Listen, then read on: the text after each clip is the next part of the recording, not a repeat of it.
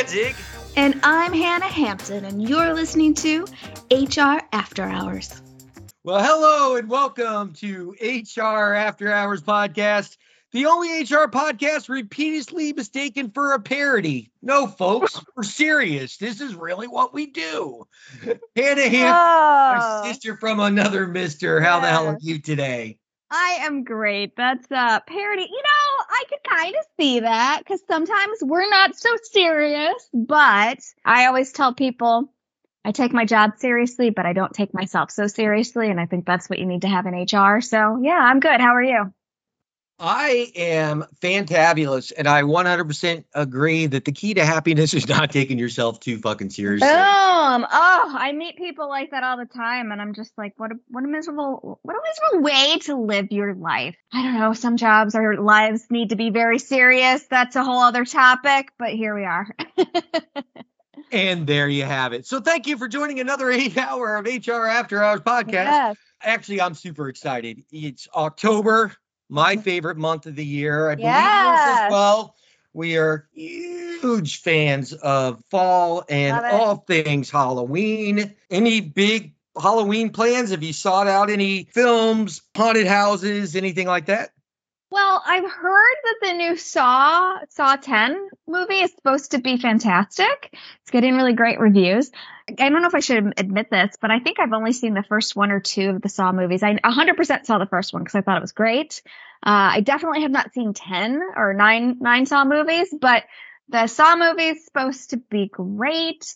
I did get my Shudder account loaded up with things in my favorite list to start watching, so that's kind of where I am. How about you? Well, I have not watched any of the Saw movies from start to finish. The first one was ruined for me because I saw a special about it and saw how it ends. So it's kind of like, so that's the whole movie. I don't know yet. I mean, I do mix 31 Days of Halloween, which is something Halloween themed every day in the month of October.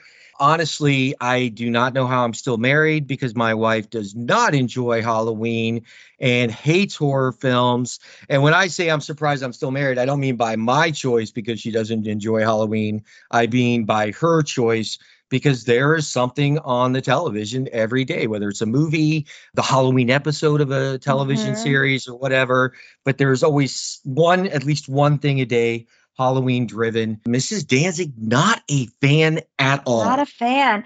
There's lots of people out there who the horror is not their genre, and that is okay, I guess. No, just kidding. It is totally okay. But I watch spooky stuff year round. I love all of that. One of the things I've kind of queued up for my October is to go through again the Simpsons Halloween specials. I love those. They're so fun. They parody the Twilight Zone quite a bit, which is my favorite TV show. I really enjoy those. But of course, like the recent ones are parodying more recent things, but the original ones had so many Twilight Zone kind of Easter eggs. What I'm going to do is I'm going to start backwards and start with like the most recent Halloween episodes and work my way backwards. So I get to those classic ones that I've seen a million times and absolutely love. So one of my things that I have on tap, but my October is like crazy busy. So I can't promise that it's going to happen or happen to completion, but that's a goal, or that's a plan. My thoughts are if it's not going to be to completion, it shouldn't happen. But so there's plenty of great stuff out there. And of course, we will cover a lot of it in detail in our annual Halloween Spooktacular. I don't know if we've talked about this, and maybe this is something we can talk about in the Halloween Spooktacular, but something that just really resonated with me, and this was probably, I read an article 10 to 15 years ago, and it talked about how zombie shows do their best or are very popular when the economy is poor. And when the economy is booming, people tend to take in vampire shows and vampire movies. So what people tend to prefer when it comes to vampires versus zombies has a lot to do with where the economy is. And I thought that was really fascinating. So maybe it's something we can talk about in a future episode. Color me curious. I would definitely love to see that article. And I definitely think we can expand upon that. One of the things that I could always tell who my fellow horror fans are, lovers of Halloween, is their social media, Mhm. activity and what they post. So I just gave us a really weak and labored transition into our topic for the day. Yay! First off, this article is about a month old. Please don't judge by the source. This is an article. It was published August 31st in the New York Post, and it's bosses are tracking and judging your social media post for mental health red flags. Mm-hmm. Well, first off, that's very New York Post-ish to kind Oh, of it make is. it. That's a very bold headline. Yeah. And then it makes me think, well, before I even get into the article, I just said I post all this crazy Halloween Mhm. and horror stuff. Maybe I should change my visibility settings and who sees it, because I could definitely see an employer being a little nervous about someone that's so into And I have zombies social and media things locked like that. down. Mine's locked down. Only people I connect with can see what I have on Facebook and Instagram. I lock that shit down. I like it. Well, let's jump into this article then, because I Yeah. think of some of what you're already saying is going to come up in our conversation. So the article basically says oversharing on social media may seem like the norm, but experts warn potential employers are not enthralled by applicants' digital trauma dumping. Mm-hmm. And this is the part that I really think guides where our conversation is going to go. It says initially billed as a white collar networking platform, LinkedIn has taken a different form LinkedIn. in recent years, becoming a site for flirtatious direct messages and unapologetic oversharing by its young. And sucking one's own dick, in my opinion. Sorry, I know that's crass, but sometimes the stuff I read on LinkedIn, I'm like, oh my gosh, it's just like I can't sometimes with certain messages on LinkedIn where it's just people literally sucking their own dick and being like, look at me, look at me. And I get it. Like that's how you got to self promote in certain industries and certain businesses, but some of it just seems over the top. And I almost get just frustrated with LinkedIn, but I know that's a whole other topic. But yes, LinkedIn is become another place where people overshare, setting you up for potential employers to see these things, which ultimately, as an HR practitioner, as somebody who's been doing this for a very long time, knowing that you cannot use a Google search to try to find somebody's background and make decisions on a quote unquote unofficial background check. So I always tell people proceed with caution, because you cannot make decisions based on some things that you might see online. Like if you feel like, oh, I found a criminal record or things of that nature. So I always tell people to proceed with caution. I feel like it's one of those things where you can't unsee things. Certainly we are human beings, and that those biases are going to come to play regardless of you telling somebody not to take it into consideration. This is just there's a lot of danger involved when you overshare on social media. Stranger danger for sure there, Hannah Hampton. And let me, before we go any further, I did not start this episode with this, but this particular episode is rated M for mature because we have sassy Hannah Hampton today. She's not a big fan of people that can suck their own dick. I mean, it's a talent, I guess, but I don't want to see it on LinkedIn. So back to the article. So new research urges job applicants to be more guarded with their content. Future employers are scrutinizing their profiles and even screening them for mental health concerns. I'm going to go through this pretty quickly because there's all kinds of stuff. We could stop and tear this apart line by line. According to a study published on August 15th of 2023 in the Journal of Business and Psychology, researchers found that oversharing on social media negatively impacts employers' perceptions of the applicants' emotional stability and their consciousness. People are often encouraged to discuss their mental health struggles on social media with the goal of reducing the stigma associated with mental health challenges. Study co-author Lori Foster, a professor of psychology at North Carolina State, said in a statement. This is a good quote. So we think that reducing stigma around mental health is extremely important, but our studies suggest that mental health posts on platforms such as LinkedIn could have unforeseen consequences for people disclosing their mental health challenges. The study focuses primarily on LinkedIn, which touts more than 930 million members. Jeez, wow. They surveyed 409 professionals with hiring experience who reviewed the same job candidate's LinkedIn profile. For the experiment, 25% of the candidates 25% saw a candidate's post mentioning anxiety and depression on LinkedIn, while the other 25% did not. And then another quarter of participants viewed the LinkedIn page without mental health content while also listening to an audio interview. And the final 25% saw the omitted post about mental health and heard the interview. So we've got 50% listening to the interview, half of them without the post, and the other ones judging just on whether or not they heard the interview.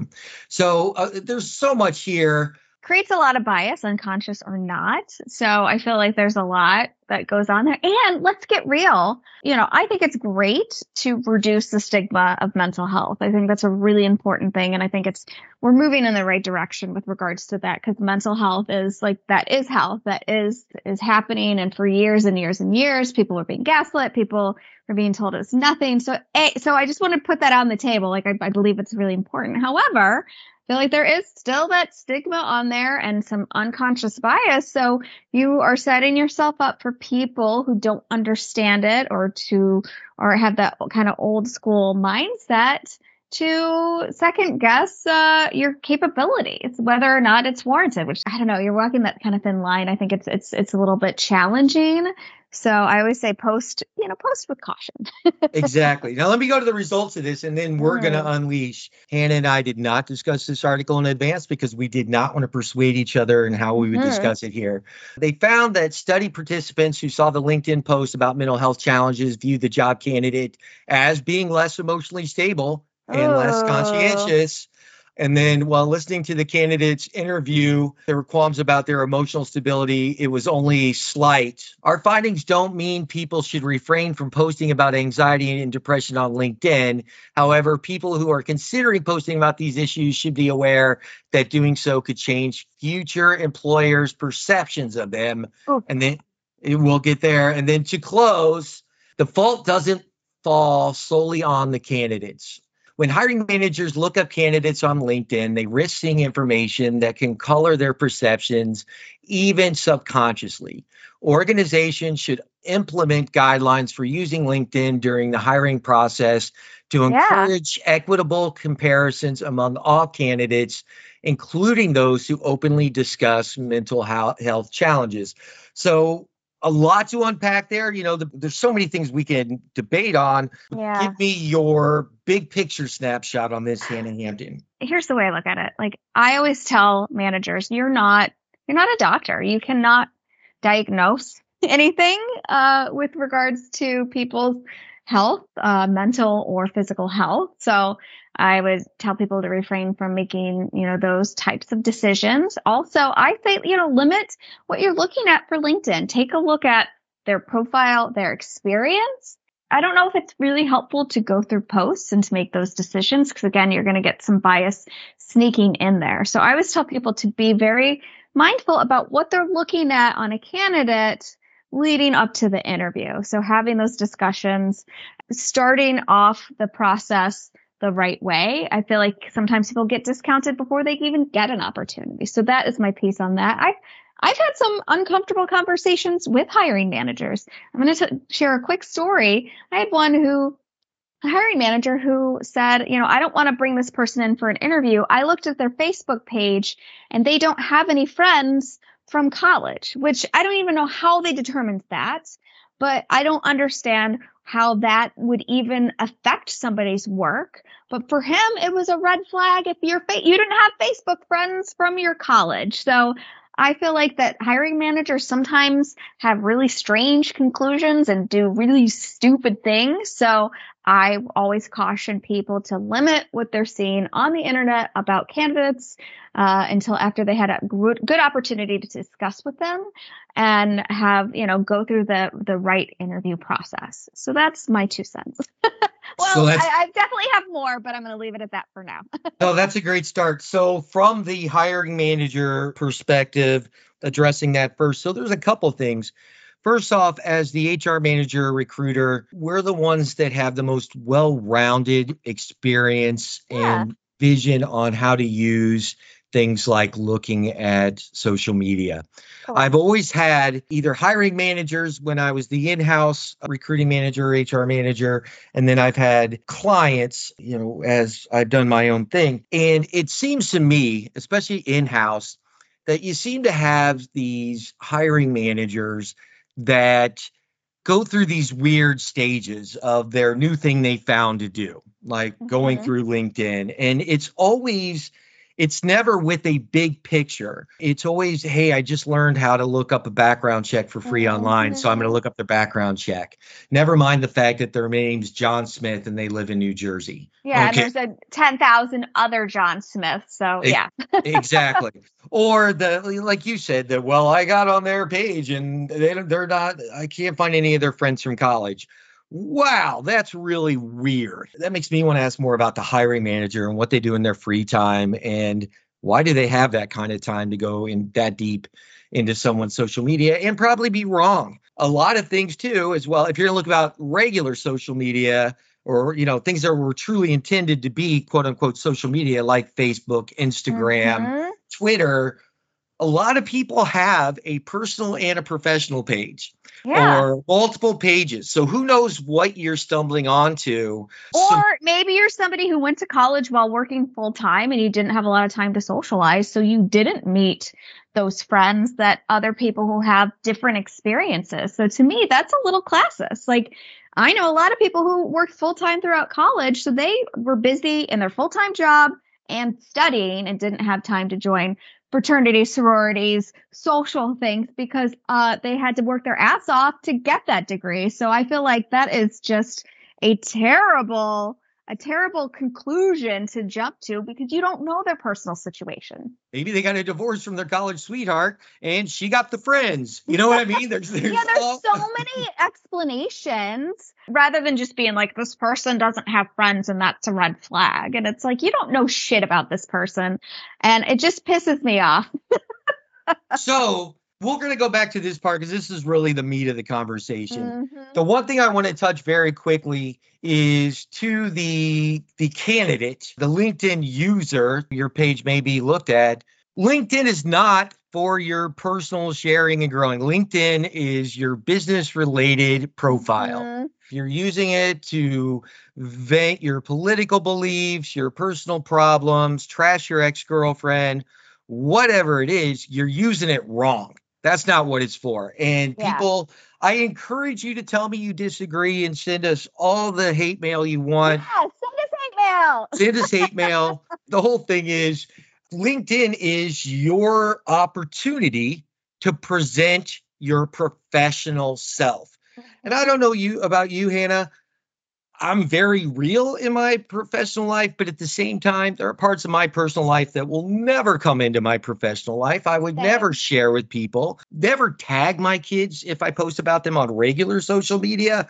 And again, when I say quote unquote regular social media, I mean Facebook, things that are for your social life, hence Correct. the term social media. LinkedIn is a networking site. It's your opportunity to present yourself as your professional in your field.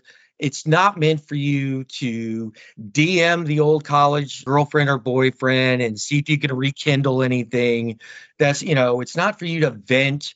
That's not what it's for. And if you do those things, you probably are going to have some negative ramifications because that's not what this page is for. It's never going to be for it. And the second it is, I will remove myself from it because I only use it for business. Correct, correct. Yeah, and I agree with that. I think, there are social media for social and LinkedIn was created as a business tool. And I think largely people align with that. So I feel like it's the exception rather than the rule of people who try to use it for dating or to be creepy to folks. But it is for professional uses. But sometimes I feel like I get a little frustrated because you get inundated with salespeople or you get inundated with people who are self-promoting. And sometimes it's like, look, I just want to see the latest in my industry. I want to see latest news. I want to know what the companies I'm following are doing. It's a great place to post jobs and to network for recruiting purposes. But sometimes these posts of people like tooting their own horns is a little bit much. That's the worst part of LinkedIn as far as by its purpose is it is almost an organic resume, right? It is kind of field specific as far as tooting your own horn. When I place someone with a great company, I congratulate them on my Yeah. LinkedIn. I still make it anonymous unless they want it on there. I usually just put their first name and talk about the company they joined and how excited I am for them. And so that's my, indirect way of tooting my own horn because I want other people to see, oh, Mick got this person, another person, a great job. Maybe I should reach out to him or send him my resume. But the post doesn't go, man, boom. Big Daddy Mick's in the house again, and I slayed it. Congrats, Jocelyn, on the job only I could have found for you. Now that's horseshit. And I wouldn't want to talk to the person that posted that. Or those like really crazy stories, and they get made fun of all the time, where it's like, I was on my way to a job interview and I saw a dog on the side of the road and I gave the dog some water. And when I showed up to the interview, who was my interviewer? It was the dog. So it's that stuff that's like, it's a little much. And some of those I'm like, I take it with a grain of salt. Now there are that I feel like there's great stories. There's wins that you certainly would want to celebrate and share on there. And then there's other ones where it's just like, look at how smart and thoughtful I am because I was so nice to that dog on the way to the interview. And then the dog was my interviewer. Yeah, exactly. And I don't think you could have come up with a better analogy or way to share that. That's friggin' awesome. It's not an original. I've seen people post where they're like, it was the dog that interviewed me. Of course they had it. It was probably written funnier with more detail, but I feel like it really gets to the, to the nut of the situation. Something, and I'm not addressing the issues with this article in order of importance or priority, but the first thing that, I guess this is what I would say is kind of the important take out of this or whatever, is they talk about creating those conversations about mental health for the sake of mental health awareness. Mm-hmm, yes. You can you don't have to make it about you. If people would learn that they don't have to make things about them, I think half of our problems would go away and we'd all get along a little better. But, if you find a great article about mental health, share it. Just say, this is a great article I read. I like to raise awareness, or this person does a great job in this article discussing how you can get a coworker help, or this article shows that those that may look the happiest on the outside are really struggling. There's nothing wrong with doing that. Say this is you aware that it's okay not to be okay. Yeah, absolutely. Because I fully support the fact that, yes, I feel like we need to remove the stigma of mental health issues. And the more people talk about it, the more I think normalized it becomes. But again, just be with anything that you post on the internet, be mindful of what you're sharing. I think, and maybe that's coming from a too cautious of a place, but it's kind of like back when I was growing up, I was told not to talk to strangers, and now we're just sharing everything with strangers, and it's just a different world. And maybe, that's the Gen Xer in me who struggles with it, because I feel like current generations have no problems sharing anything and everything online. But I feel like that just opens yourself up to a little bit of danger. So I always say, be mindful, be careful about these things. I love, because you just went to where I was going to go next anyway. Oh, wow. Because I'm looking at the paragraph in the article that says, oversharing on social media may seem like the norm, but experts warn potential employers are not enthralled by applicants' digital trauma dumping. What's funny about that is I think it's hilariously sad that we have to still warn people that other people are looking at your post. Yeah. This reminds me of, I kid you not, back in 2000, way to age yourself, Mick, part of my recruiting process, and you've done campus recruiting. That's how you started the recruiting portion of your career. Well, I actually did it with the tech schools at first because I used to work with the electronic techs, the ones that worked on video games and things like that.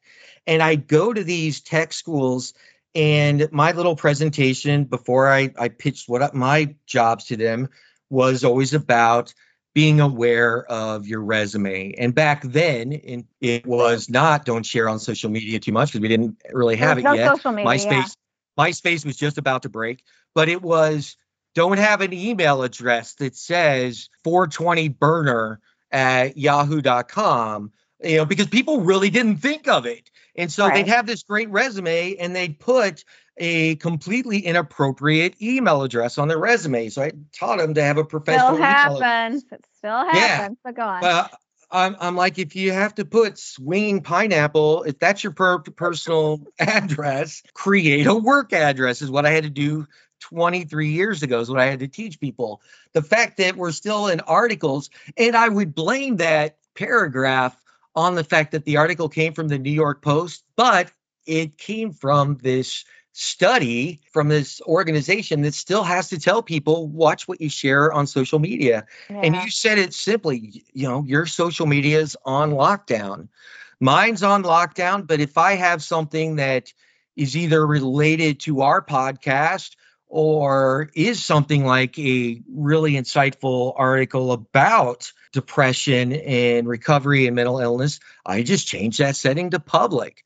But then once I think it's done its due diligence, then I eliminate it, so it's not always on my timeline. And I set my social media to erase most posts after X amount of times. Oh, really? Interesting. Yes. Now I've changed the way I use my personal social media, and the fact that pretty much anything I post right now is either to communicate to my family, or if I'm just kind of putting something out there for me to look at later. This is something that was important to me in summer of 2023. Let's see if it holds up. If it's still important to me in 2027, do I still feel the same way about this? But let me tell you what I don't post. I don't post things about politics.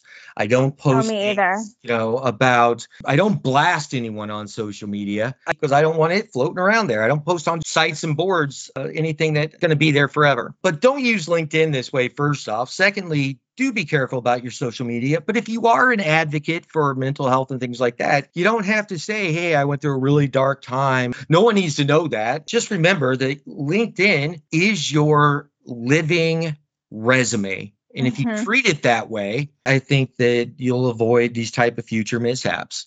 Yeah. What do you have for us, Hannah? No, I think that was a great recap. And at the end of the day, the way I look at it, look, ultimately it is your social media. So you can do what you want to do.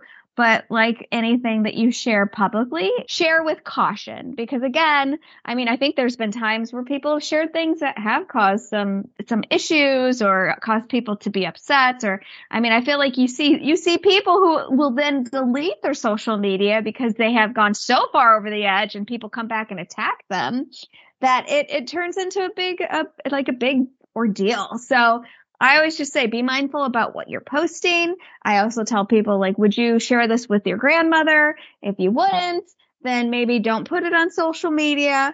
LinkedIn is professional, so try to keep it professional. And those are just some of the ways that you can stay above board. But at the end of the day, you do you, boo. Before we close, I want to be very serious. We take this extremely seriously. For those that aren't aware, 988 is the suicide and crisis lifeline. If you ever feel like you need help and you don't have a resource or someone that you can go to, dial 988. They'll get you where you need to be, or at least help you find the help that can get you out of that bad place. Because ultimately, what are we here to do, Hannah? We are here to put the human back into human resources. Have a fantastic day.